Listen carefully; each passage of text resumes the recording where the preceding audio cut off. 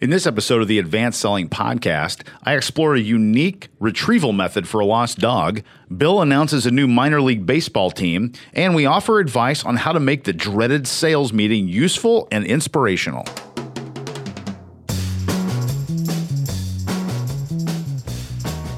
Welcome, everybody, to the Advanced Selling Podcast, the longest-running sales training podcast in world podcast history. My name is Brian Neal. I'm Bill Caskey. Hey, we're glad you're here. If you've not already done so, go to our website, advancedsellingpodcast.com, and put your email address in there. We'll send you a really cool gift called the Ultimate Pregame if you do that. And that's the way we like to communicate with our listeners. Occasionally when we have cool things coming up, which we do have some things to announce. And also we're on the road. So if you're a sales manager, VP of sales, you have a sales meeting coming up and you're looking for something fun, helpful, useful, something where all the salespeople after the big national sales meeting go, man, that was good. Shoot us an email, listener at advancedsellingpodcast.com. Put come see us, and Bill and I will talk to you about how we could actually come visit your event, speak, and/or, which I think is really fun, record a live podcast in front of your audience, which you'll see is a really cool thing to do. Yeah, we will do that someday. I'm actually heading to Dallas today. Yay. It's not a podcast gig, but hopefully there'll be some people there who are listeners. Fun. And about 2 weeks ago, I don't know if I said this or not, I was in a group, and not a podcast group, but probably 50 people in the room. Yeah. And I said, okay, before we start, I want to know who in the crowd listens to the Advanced Selling Podcast. Yeah. You know how many hands went up? Zero. Are you serious? Not one person. These people. Yeah. So there we go. So I was feeling good about myself after that. Well, you got 50 prospects, right? Yeah. Now they all do. Yeah, they all do now. Yeah. So I had, this was an interesting, I saw a sign. So you're a dog person, Bill. And I'm not really a dog person. I'm sort of becoming one now. And in my neighborhood, there are no less than 12 signs that I can find around the neighborhood Can I that correct say, you? It's no fewer. No fewer. Okay. Oh, thank you. Oh, now I know what you mean. No fewer. Okay, I didn't know what you meant before. Okay. Further. Was it further? Or was I further along? Was I further along in my story or farther? It's further. Further. Farthest distance. Thank you for the correction. That was really no good. problem. I know you appreciate that. It says, don't cut that lost, out, Travis. Leave it. Lost. Is a Sheltie a dog? Sheltie? Yeah. Sheltie, I think it says lost Sheltie. And there's, you can tell these are desperate signs. These people are sad. You can tell by the writing. Oh, yeah. And they're worried about this lost Sheltie. Yeah. And it says, call 317, ... the name. And at the bottom in big bold letters, it says, do not chase. Do not chase, meaning don't chase the dog. Right. So my kids are in the car. I'm going, okay, so what are we supposed to do then? How exactly? We're supposed to collect it. See the lost Sheltie. There it is. I'm calling the number. That's what we said. The other way. I call the number like, hey, I saw your dog. I just let it go because I wasn't supposed to chase it, but I let it go. It's running through the woods over on Fall Creek Road. Heading toward Fall Creek Boulevard. You're supposed to get a net. We're supposed to booby trap it. What are you supposed to do if the sign says do not chase? How are you supposed to get a lost dog if you don't chase it? That's interesting. And I'm sure that's I feel bad for the people, but that was just an interesting. But when you say chase, do whatever it takes, man, to get that thing back. Because all the signs say the same thing, like lost Sheltie, phone number, and then in big bold letters, do not chase. But you're right. When people lose their dog, and this is not a judgment. No, I always start almost every sentence today with this, but it's not a judgment. But we had a dog lost in our neighborhood, and we saw a sign pop up one Sunday morning. It said lost, whatever, and we started.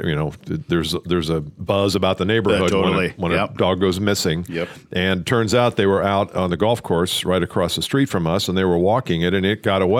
Yeah. And they went home for a couple hours and had dinner and then went back and looked for it. Well, by that time, the dog is in gone. Ohio. It's gone.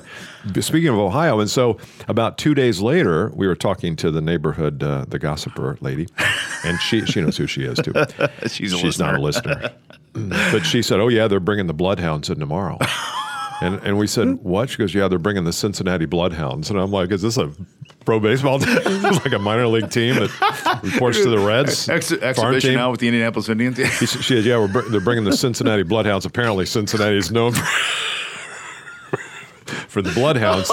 And so then they brought him in, sure enough, and there was a flowing well out by our house, and there's a little park here. It's a very nice place. Yeah, and the dog was lost like a half mile from there. So the bloodhounds are out on the golf course. I don't know what they do. They're all galloping around. They do what they do. Everyone sniffing. knows what they just smelling everything. They sniff, and they all got to the flowing well, and they stopped. Oh, no. And apparently either somebody had picked up the dog who had parked there to get water, or met an unfortunate death in some other way. But I'm like, what? And then what did the bloodhounds do when they finally come to the end? They sit on their hind legs, hold their front paws up, and go, "I'm lost.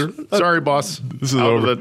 Or they do the whole hand across the neck. They make a look. They turn back the leg. They make like it's not it was good, close. Not good. Not good. Don't.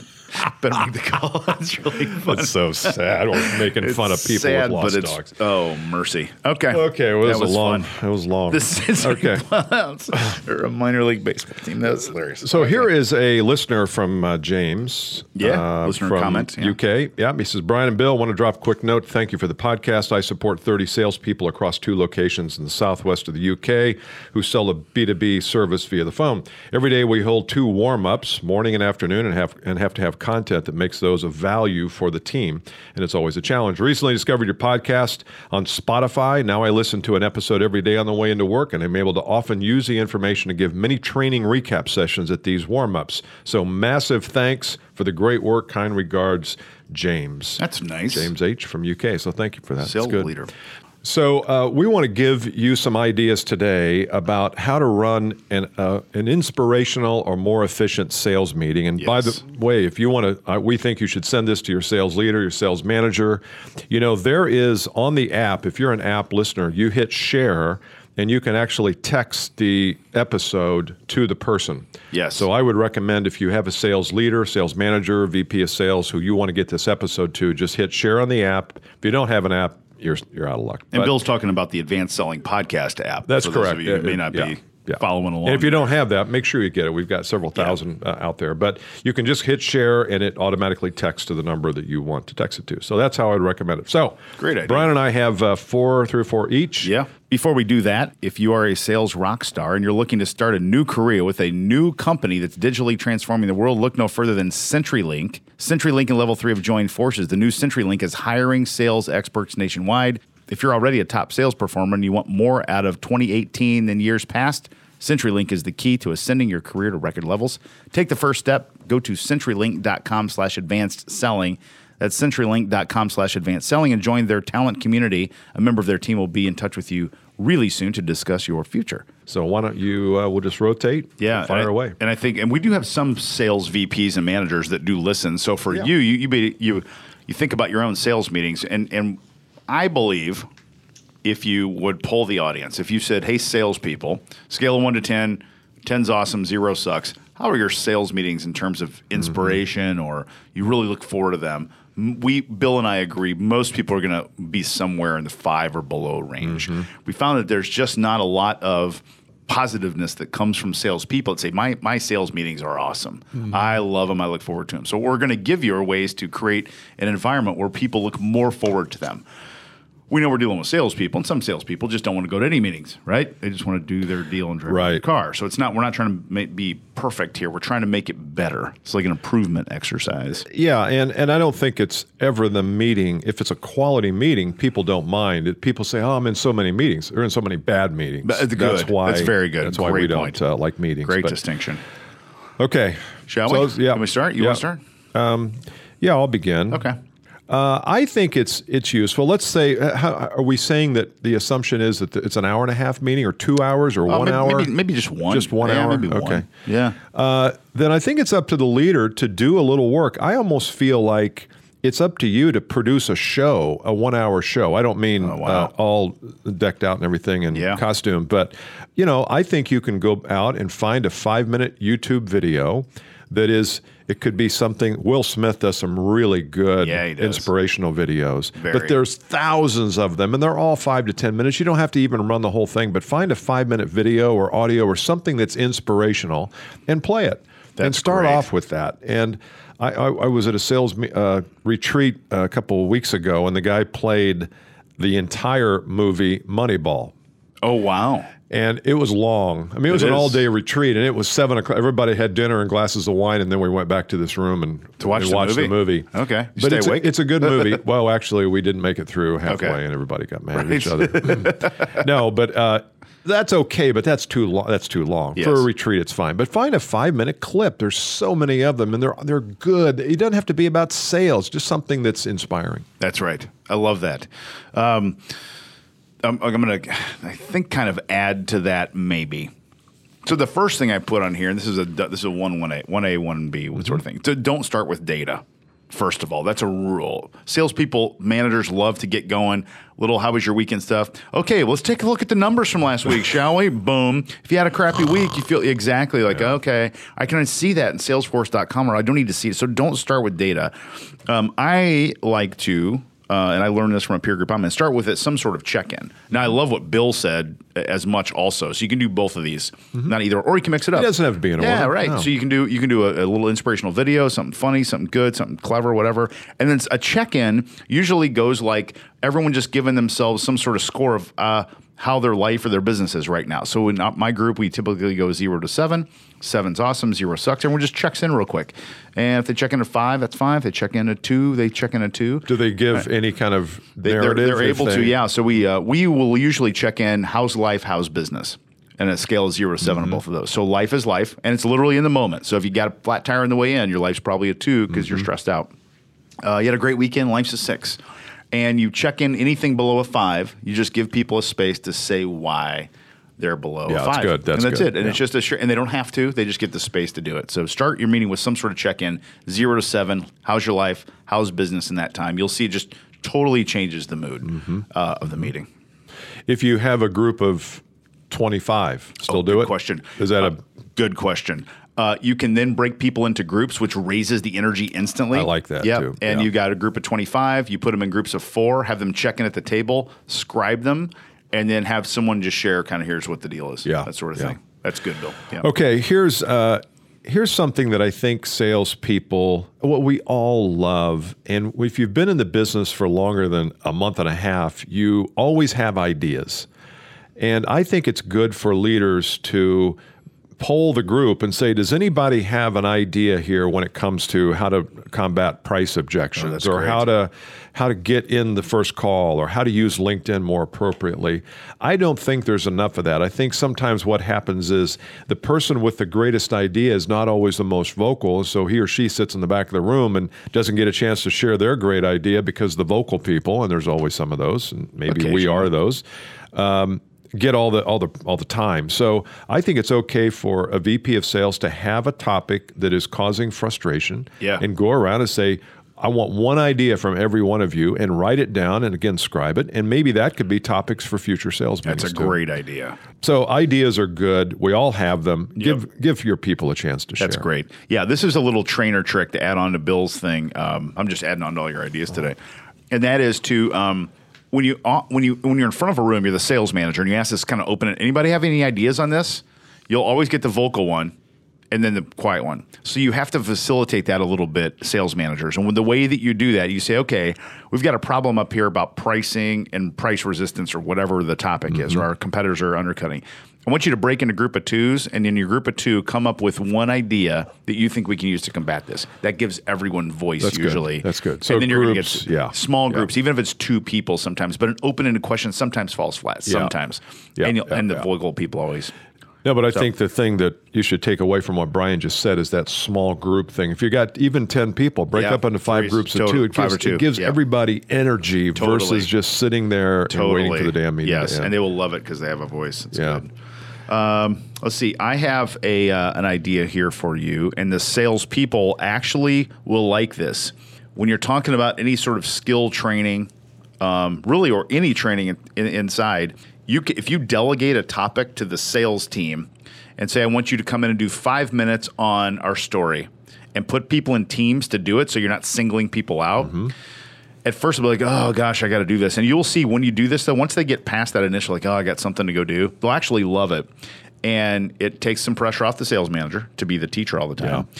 And it enrolls the people, and you get great ideas from it. Okay, so you take a skill topic, delegate it to a small group of 2, 3, whatever that it looks like for you, and have them present it at the sales meeting. Great way to get energy up and people enrolled in the process. We did that at the client that we worked together. We did. And yes. it really does, and this may not sound good, but it exposes weaknesses and deficits. And we would rather have them exposed there in a meeting with your friends and neighbors and colleagues than in the market. So these meetings where you're practicing something or technique or an objection handling or just some type of strategy is very helpful. Very. Okay, I've got one here, my last one, because you took mine, the whole skill thing. Oh, did I? Is, you've heard me talk about this, and I don't know how many people really do it, and maybe I'm just talking and people hear me coming, oh, here comes Caskey talking about that stupid topic again. And that's the topic of stop talking about the successes of landing an account and start talking about the successes of the account once they're landed. And the idea there, and I know some sales pros who listen to this are not really in the customer, they're not in the account management business. They're not really involved with delivery. They get the account and they throw it over the chair and wherever, throw it over the wall, whatever's in front of them, they throw it over. The Sheltie, which is not real hard to throw it over a Sheltie. It's like, hey, call the Cincinnati Bloodhounds. Can you find that deal? Where'd we put that contract? They've got a division of deal finders. Yeah.